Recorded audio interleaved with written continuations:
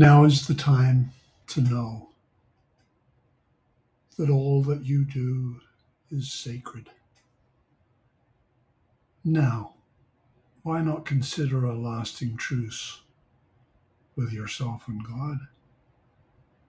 Now is the time to understand that all your ideas of right and wrong were just a child's training wheels, to be laid aside when you finally live with veracity and love. We are all a divine envoy, whom the Beloved has written a holy message upon. My dear, please tell me, why do you still throw sticks at your heart and God?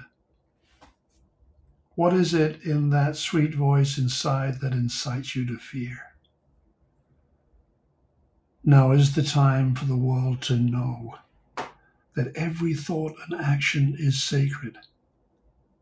This is the time for you to compute the impossibility that there is anything but grace.